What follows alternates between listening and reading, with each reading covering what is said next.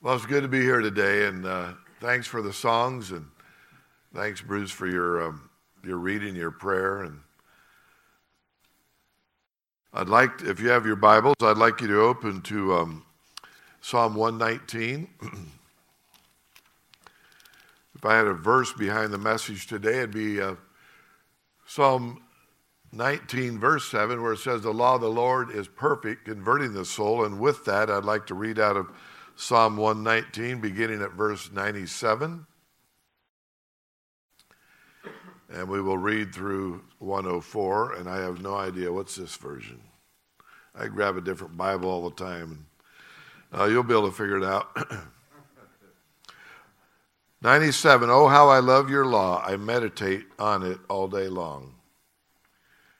Your commands make me wiser than my enemies, for they are ever with me. I have more insight than all of my teachers, for I meditate on your statutes. I have more understanding than the elders, for I obey your precepts.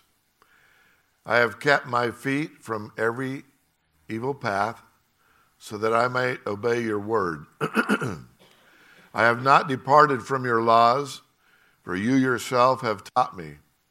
How sweet are your words to my taste, sweeter than honey to my mouth. I gain understanding from your precepts. Therefore, I hate every wrong path." So how do we know that we are right? And we say this humbly. How do you know this morning, without a question, that you're right as a Christian believer?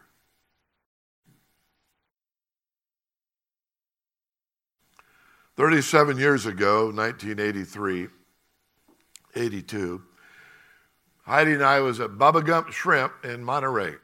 We love it. Good place to eat. We were sitting there at our table, and I had my Bible open, and we were discussing something. A young waiter came up, and he was getting ready to take our order, and he said something like this: "I don't believe a word in that book." And I probably said the wrong thing, and I said, "Well, I do." His name was John Brown. He made a comment something like this: "Why do you Christians think that you're right?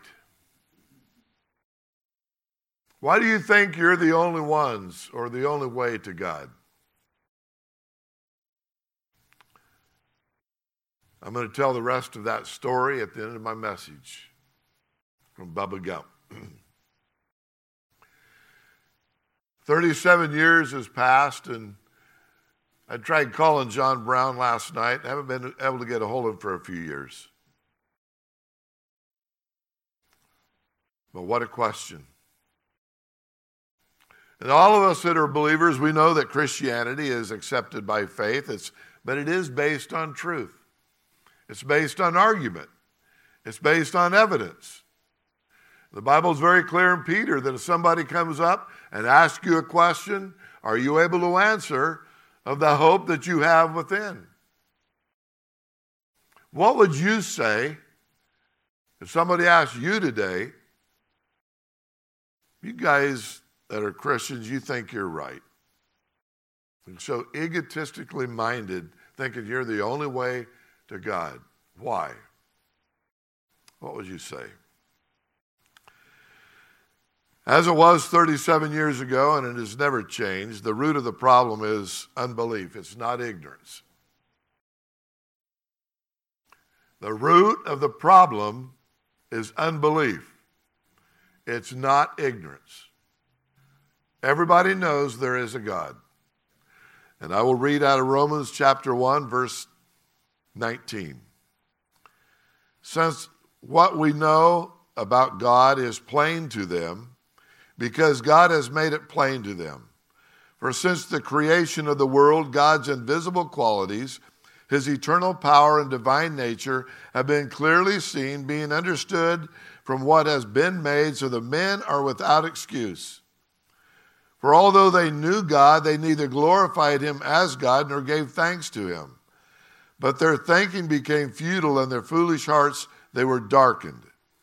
And although they claimed to be wise, they became fools and exchanged the glory of the immortal God for images made to look like mortal man and birds and animals and reptiles. Therefore, God gave them over to sinful desires and their hearts to sexual impurity for the degrading of their bodies to one another. They exchanged the truth of God for a lie. When John Brown came up to that table there at Bubba Gump's that day, John Brown knew there was a God. The Bible says that. So it's all about unbelief. It's not about ignorance. So what I want to do, I want to take it away from me this morning. I want to create a supposition, and I want you to imagine it's about you. Let's create a supposition. Let's suppose, and it's probably not going to happen, but let's suppose this evening at your house, you get a call from President Trump. And at first, when you hear his voice, you don't believe it. You think it's a joke. But there's other people on the line, and you learn quickly that it's real. And President Trump says this: you have been chosen out of the hundreds of millions of Christians around the planet. You have been chosen to come to the Rose Garden to represent Christianity. I am inviting the 9 major world religions. They're going to be here next Wednesday. You have 3 days to put what you want together. And you're going to represent Christianity. And for 20 minutes, you get to say why you think you're right. And there in that Rose Garden, you're going to have Mormons, Muslims, Jews, Buddhists, Hindus, Shintoists, Bali, Hare Krishna, Confucius, and you, the Christian. And he added another one, the Wiccans, which happens to be, besides the Muslim, probably the fastest growing religion today, the witches. And I've met some. So here you are, you got the call. It's Sunday night. You'll probably call Phil and get this body of Christ together quickly to start praying for you, because Monday morning you're getting on a plane, Air Force One at Stockton. And all this little body of Christ is going to go up there, and you're going to pray, and Modesta B is going to be there, and you're going to get the final snapshots as you board Air Force One to Washington, D.C. What are you going to say? You have 20 minutes. 20 minutes to sit there with 7.75 billion people watching everything, listening to everything you say. What would you say? John Brown, in a kind way, forced me to think about some things. I'd like to suggest something. You're on the plane right now, so as you're on the plane, I'd like to suggest some things maybe not to say. And the reason I say this, because I've done this and it doesn't work. When somebody asks you, why do you think the Christian faith is right? Don't say, well, I know I'm right because I feel I'm right. It's not going to cut it. When you got those 9 major world religions sitting next to you on a panel, and you would start out with something like this, they would all smile and probably giggle. That is stupid. Just because you feel you're right, it's not about feelings. Absolutely not about feelings. It's about truth and fact. So don't say that one. Don't say another one that I've made a mistake with. Don't say, well, I know I'm right because there's more Christians than everybody else. Well, that might have been true 20 years ago. Not anymore. Now the Muslims are number 1. Now, I don't know who's number 2 and 3, but Christianity is, some of them place it 1, but it's not, because there's 40,000 denominations in the Christian faith. including the Mormons and Jehovah's Witnesses and a lot of Oriental Orthodox. And there's a lot of people in there that are not believers. So true Christianity, we're not number one. So they're not going to go for that one. And I'd also suggest, maybe you shouldn't say, well, I know I'm right because Christianity is the oldest of all the religions. That's not going to go anywhere either. Now, we know that's true because we know Christ was at the beginning, and the Bible says he created all things, and we knew he was there from the beginning. But the Muslims know that Muhammad came on the scene 600 years before Christ. So they're going to shout you down on that one. Don't use that one. Then I would also suggest, don't say, well, I know I'm right because people that look like me and worship like me are more dedicated, much happier. No. There's a lot of cults out there. They're dying for their faith every day. Using themselves as bombs, thinking they're going to go to glory. So you know what? It is not about feelings. It's not about numbers. It's not about because we're the oldest of all religions. It's really the truth of God's word. So what are you going to say? What would you say? Folks, there's one thing that separates you and I from every cult and every religion. One thing. It's this. It's the Bible. And as you're on that plane and you start putting something like that together, and you got 20 minutes to talk to the whole planet, you've got to start out with something like that. I jotted this down in my Bible. Let's imagine it's you saying this.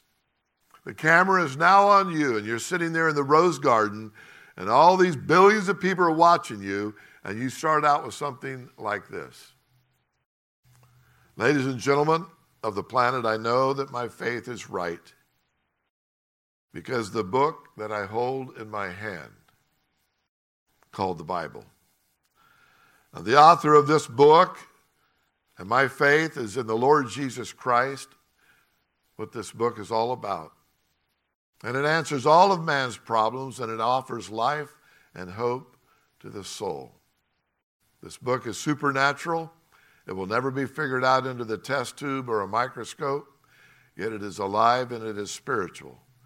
And I would like to take the next 20 minutes to prove by showing that this book, the book of God, is absolutely perfect with no error. Then what do you say? I don't know how long this is going to take. I hope it's 19 more minutes. If it's more than 20, I'm sorry. But here we are in the Rose Garden. I believe that this Bible is perfect because of its unity. I'm going to share 6 things with you today, and I'm talking to the planet now. 6 things with you today, then each one of these things have brought people to Christ to prove that Christianity is true. And one of them is just the perfection of its unity. This book that I hold in my hand, you cannot deny its unity, and the logic of that will prove it. This book was written over a span of 1,600 years. 40 different authors. Over 100 different places that they wrote the book. Many of them never even met each other because it's over a span of 1,600 years. 783,176 words, perfection. 33,000 verses. 1,189 chapters. And all of these put together, it is showing with laws and proverbs and teachings and history and letters and songs and psalms. It's perfect in its unity. It shows the story of creation. of corruption, of condemnation, of imputation, of justification, sanctification, all the big words. And there's perfect in its unity. And when you get 40 different authors over that span to come in perfection of its unity, you can't even get two men to agree on one book today. And here you've got 66 in one Bible. And the chances, you do the math, the chances of all of that happening in one book is a 1 followed by 500 zeros. It's impossible. It's supernatural. And you can tell the planet there's no other book ever written. And they know this. The mistakes in the Quran and the pearls of great price and the Mormon, all of those, there is mistake after mistake. It's laughable. It really is. Not this book. So you can tell them it is perfect in its unity. You can follow that and you can say that it's perfect in its indestructibility. The Bible says in Isaiah chapter 40, verse 8, the word of the Lord shall stand forever. The Bible says in Matthew 24, heaven and earth shall pass away, but my words will never pass away. There has been men for the last 2,000 years doing everything they can to destroy this Bible. It'll never be done. In 303 AD, Emperor Diocletian thought he had actually destroyed the Bible at one point, burning them everywhere. At one point, he thought, we did it. There's no more Bibles on the planet. He actually made an edict, and he says, the Bible is now extinct on this planet. Some years later, somebody read the sign and said, hey, I wonder if there's any Bibles in this little village. And 100 Bibles were given within the hour. They're everywhere. It's still the bestseller.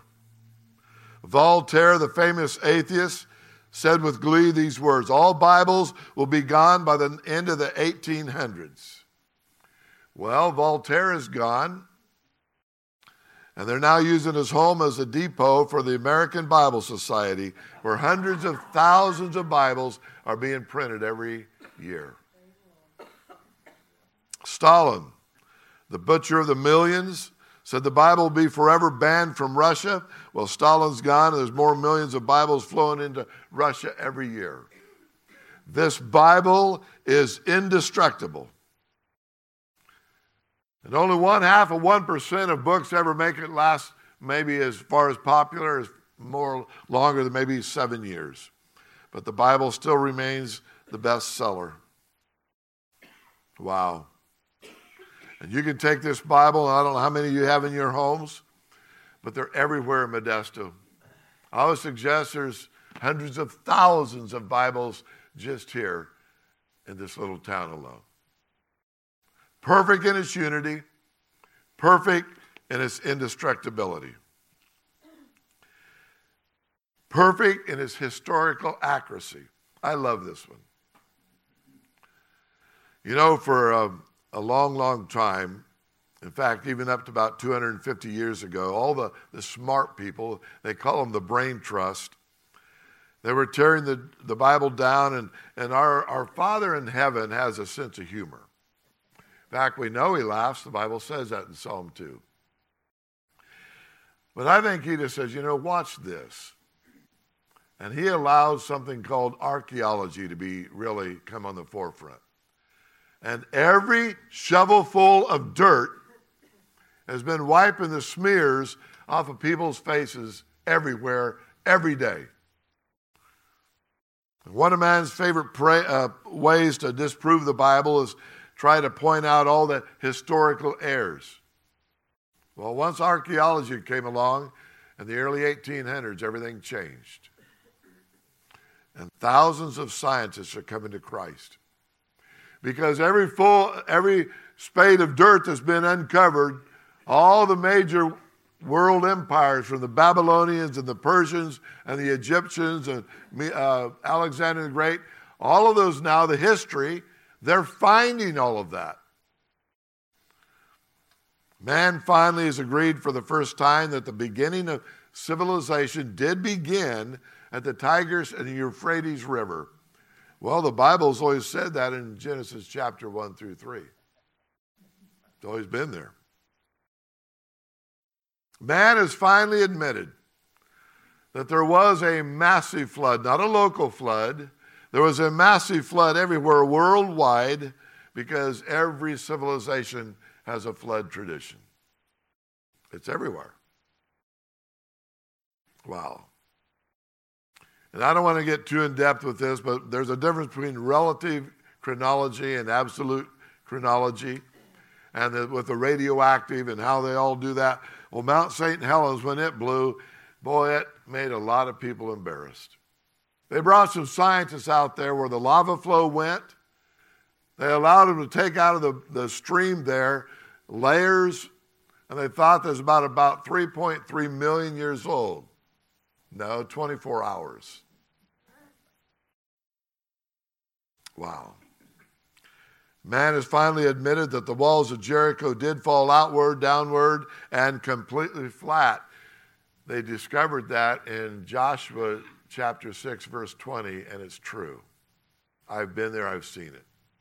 Most all walls were always imploded, but the walls of Jericho, because of the miracle of the Lord, they fell outward and downward. They've now found that. Man has finally admitted that there is a time in history when 600,000 people at one time went from the worshiping of many gods to one God. They found a stone where it said that to one Nebo, Nineveh. It's true. Well, it's always been there in the Bible. Wow. And I love this one. Man has finally admitted, they used to laugh at this one for years, they finally dug it up, that there really was a real house of solid ivory built by King Ahab. 1 Kings 22:39. And you could go hour after hour after hour. Every dig that's in the Middle East, every dig that's anywhere, will prove again and confirm the accuracy of our Bible. What about prophetic accuracy? If there's one solid evidence of the veracity of this book that we call the Bible, it's just prophecy alone. This is where we really separate ourselves from every other religion. They have a track record of 1% accuracy. That's not very good. Kind of embarrassing. One of my best friends, not Bruce, one of my best friends, Bob Catcher, he's very high up in the Mormon faith. And he'd always get upset at me because I wouldn't call him a Christian. And I said, Bruce, I can't do it because you say that the blood of Christ avails for nothing. But one thing that Bob didn't like is all their prophecies about rivers and streams and cities, even here in America, they never can find them. They've never dug any of them up. It's kind of embarrassing, really. And their prophecy is absolutely horrendous. But that is cool about our Bible is it's mind-boggling. It is 100% accuracy, by the way. There's over 3,000 fulfilled or unfulfilled prophecies, and every single one has come to pass. We got about 1,100 unfulfilled prophecies yet to go. I would suggest they're all going to be fulfilled. He is coming back, by the way. And if you take just the messianic prophecies about Christ, there's 323 of them. Take 45 of them. The chances of 45 of those messianic prophecies coming to pass is like taking a dime, putting a dime in the state of Texas with 2 feet depth of dimes all the way across the state of Texas, mixing them all up and going out there and for the first time picking that one dime out. That's just 45 of them. Again, it's a 1 followed by 147 zeros. And then he says, I will come again. Excuse me, I got something in my throat. 12 hours before his death, he said, I will come again. He will. I have watched in my lifetime some of the prophecies that have come to pass. One of them is just this war and rumors of wars that is taking place, the ramping up of the military might. The Bible says that in Matthew 24. And in our lifetime, we have witnessed Daniel chapter 12, verse 4. Know this, that in the last days, it says, men shall run to and fro, and knowledge shall be greatly increased. We're seeing that in our lifetime. The halfway point of all human knowledge was 20 years ago. What does that tell you about the curve?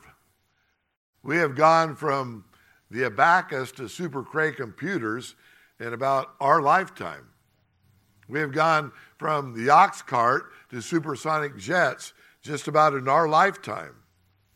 And look at this thing right here, which I call digital dementia. This thing right here is already out of date, and I've had it 2 years. This thing will do more than the first Apollo that went to the moon. It's amazing what this thing does. But we've done it in our lifetime. Well, the Bible said that's going to happen in the end of the age. The Bible says in 2 Timothy chapter 3, know this, that in the last days perilous times are going to come. Men shall be what? Lovers of their own selves, disobedient to parents, blasphemers, incontinent. We see that moral pollution in our day. We're living on the last page of the final chapter of mankind. My favorite is May 18th, 1948. For 2,547 years, Israel was not a nation. But the Bible always said that we'll be a nation. Now, I was born in 1950, so it was 1948. So it's not my lifetime, but just a couple years before that, they became a nation. That was prophesied for many years, and they became a nation on that date. And the Bible says in Amos very clearly, I will bring them back to their land, and they shall be pulled out no more. God is bringing the Jew back to spank him. Spank him for rejecting his son. And there's going to be a tribulation period someday. But the Christian faith is right because every prophecy in this book has come to pass. I know I'm right, and you can know you're right, and you can tell the world you know you're right just because of the scientific accuracy of this Bible. Every scientific statement in this Bible is accurate. And again, I think God, in his sense of humor, for some reason, seen man starting to get puffed up again, and so he allowed the invention of the microscope and the telescope.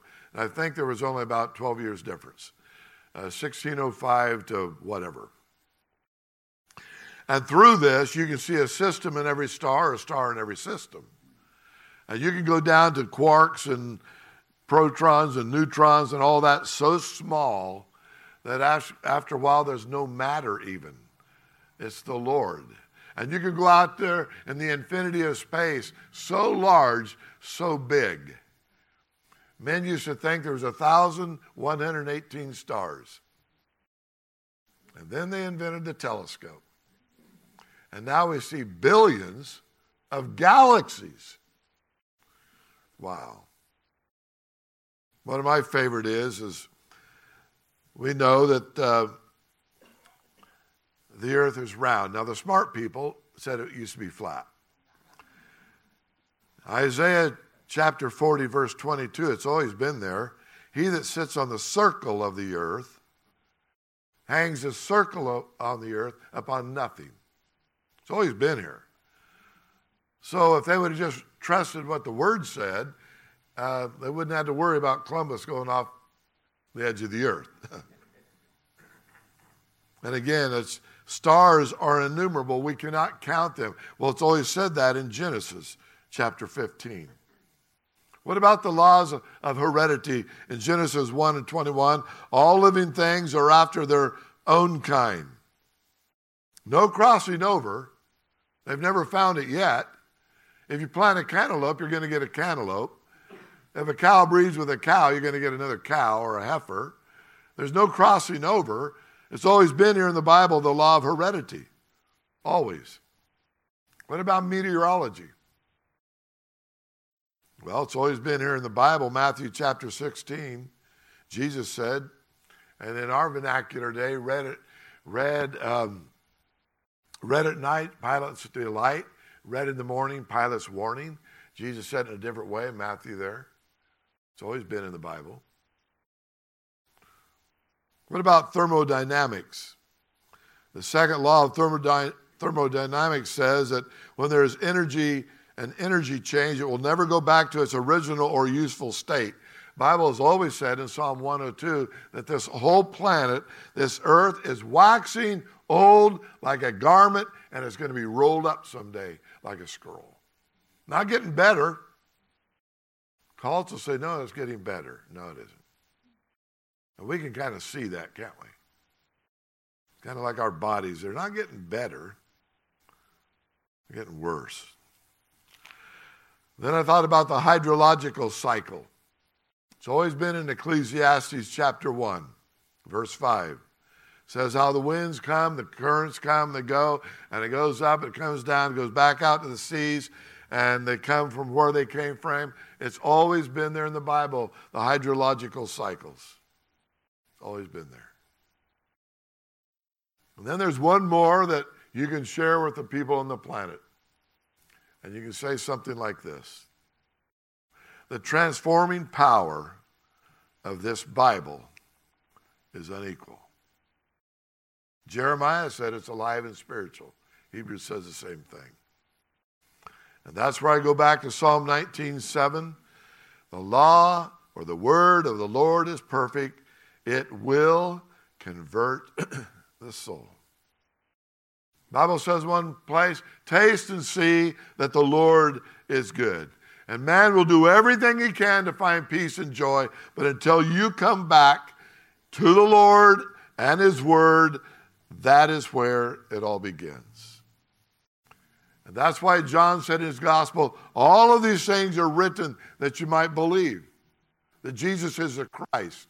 And that by believing, you can have life, real life, through his name.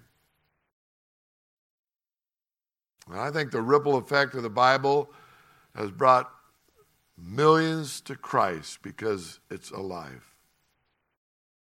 The Bible says that we're to renew the inner man day by day. Are you feeding the inner man day by day? Back to John Brown. 37 years ago when he walked up to our table, and this guy's big. And he's probably about as strong as you. And John Brown was an African-American, big afro, big muscles, and there's just something about him. He had these long, what do you call these long dreadlocks? But he's a very handsome guy, and when he smiled, just something about him. And so I got him off the subject of the Bible about sports, and then he'd come back and says, still don't believe that. Well, okay. And I said, John, I'll tell you what. Why don't we meet again? But I said, we got a problem. I live in Modesto. So we made a deal. I said, John, I will meet you at Casa de Fruta, about halfway. And I will meet you in 2 weeks. And I'm going to tell you why I believe that the Bible and Christianity is right. He said, it's a deal. We shook hands, made a date. 2 weeks later, I drove over to Casa de Fruta, and I asked the manager, I said, I got a gentleman coming here. I'd like a private table in the back because we might be here a while. He said, absolutely. So we get there in the back, and I'll never forget looking out the window. Here comes John Brown, books. And oh no, books. And he walks in, and I said, no. One book, that's what we're talking about. You say you don't believe this book, so we're going to talk about this book. Take them all back to the car. He said, you're kidding me. I said, no. He said, yeah, but I've tried. No, take him back. So he took him back to the car. I thought he was going to hit me. And then he came back, and we sat there for a couple hours and went through the Bible. This guy was a lot smarter than I was. He had been to college. His dad played for the Detroit Lions, a football player. And I wonder why he didn't go, but man, he was big. And we never settled anything, so we met 2 more times. And then I'd go over there and I met him in Monterey. And we did kayaking together. He whipped me every time. We'd go clear out to the point. We'd come back. He had his own. And yeah, we'd always go to a coffee shop. We'd continue to talk about the Bible. And folks, one day,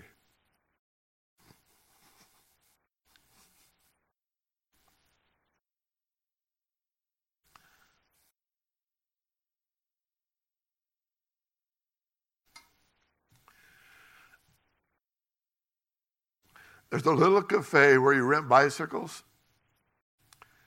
And we're sitting in this cafe. And it makes you realize it's not about anything you say, anything we say. It's all about the power of the Holy Spirit. The Spirit of God is very good at what he does. He convicts people. And we're sitting there and our Bibles were open and all of a sudden, it's true. I get it. I get it. And I don't know what verse it was, but it just came together. And when you watch the dots being connected in this man's mind, wow. I'm going to tell you something, and I think you all know this. You may lead people to Christ over the years, and we have. What a joy. But the very people you lead to Christ is going to come back and be a minister to you. And he did. John Brown that day, we prayed. Man, he was one excited dude. I called him about 2 weeks later, and he said, Gord, you got to get over here. He says, I'm doing what you told me to do, what the Word of God. He said, he's pumped. He's going to church. And I got over there, and he says, follow me. And I went down to one of the most seedy sections of Monterey, and I was scared. It was a drug den. I was scared. He said, you sit on this box right here. And I sat down on the box. He said, Gordy, he called me Gordy. He said, Gordy, you're scared, aren't you? I said, man, look at these guys. I mean, it was a drug den. These guys started coming up to him, and he preached the word, led people in prayer. And I'll never forget when we walked away that day. He slams me up against the wall. He says, Gordy, what's your problem? I said, John, what do you mean? He says, you're a scaredy cat. Everything you told me for months and the things you told me to do, I'm doing it. And you're scared? Yeah. I'm sorry. He put in me a boldness that day that I hope I don't ever lose. John Brown is an incredible young man. He got involved with the Ethiopian Jews, and I don't know, we lost contact. I know I'm going to see him in heaven. But wow. It made me realize that day that the heart of Christianity is Jesus Christ, God's only Son, and he is the way. He is the truth. He is the life. And all this apologetic stuff that we talked about at Casa de Fruta, when it clicked in his mind, he became a powerhouse. I remember coming home and telling Heidi that, you ever feel like somebody went around you? And yeah, I knew something about the Bible, and I've read over the years, and I've been a pastor. This guy, wow. a sponge used by the Holy Spirit was a powerful thing. He quit his job there at Bubba Gump. He got involved in some street ministry. And I am so thankful to get to know this man. Wow. Thank you, Lord, for your word. Thank you, Lord, that it's alive and it's true. And even though we kind of scratched around here today, everybody here, you're going to place in front of them over the years, we know you will, people that will ask questions. And Father, we would just pray that you give them truth out of your word. Anything you say is truth. So anything that we read, Father, may it just build up the inner man, strengthen the inner man, give them courage that we too can be like a John Brown. Doesn't matter where we go, we know we're right. And we do that in a humble way. So Father, encourage us, enrich us, empower us, and thank you for the blessing of the Holy Spirit as he works in our lives as we yield to him and you. Again, we thank you for this day. Bless us, this congregation and everything that they're involved in, everything they're doing to lift you up. In Christ's name we pray. Amen.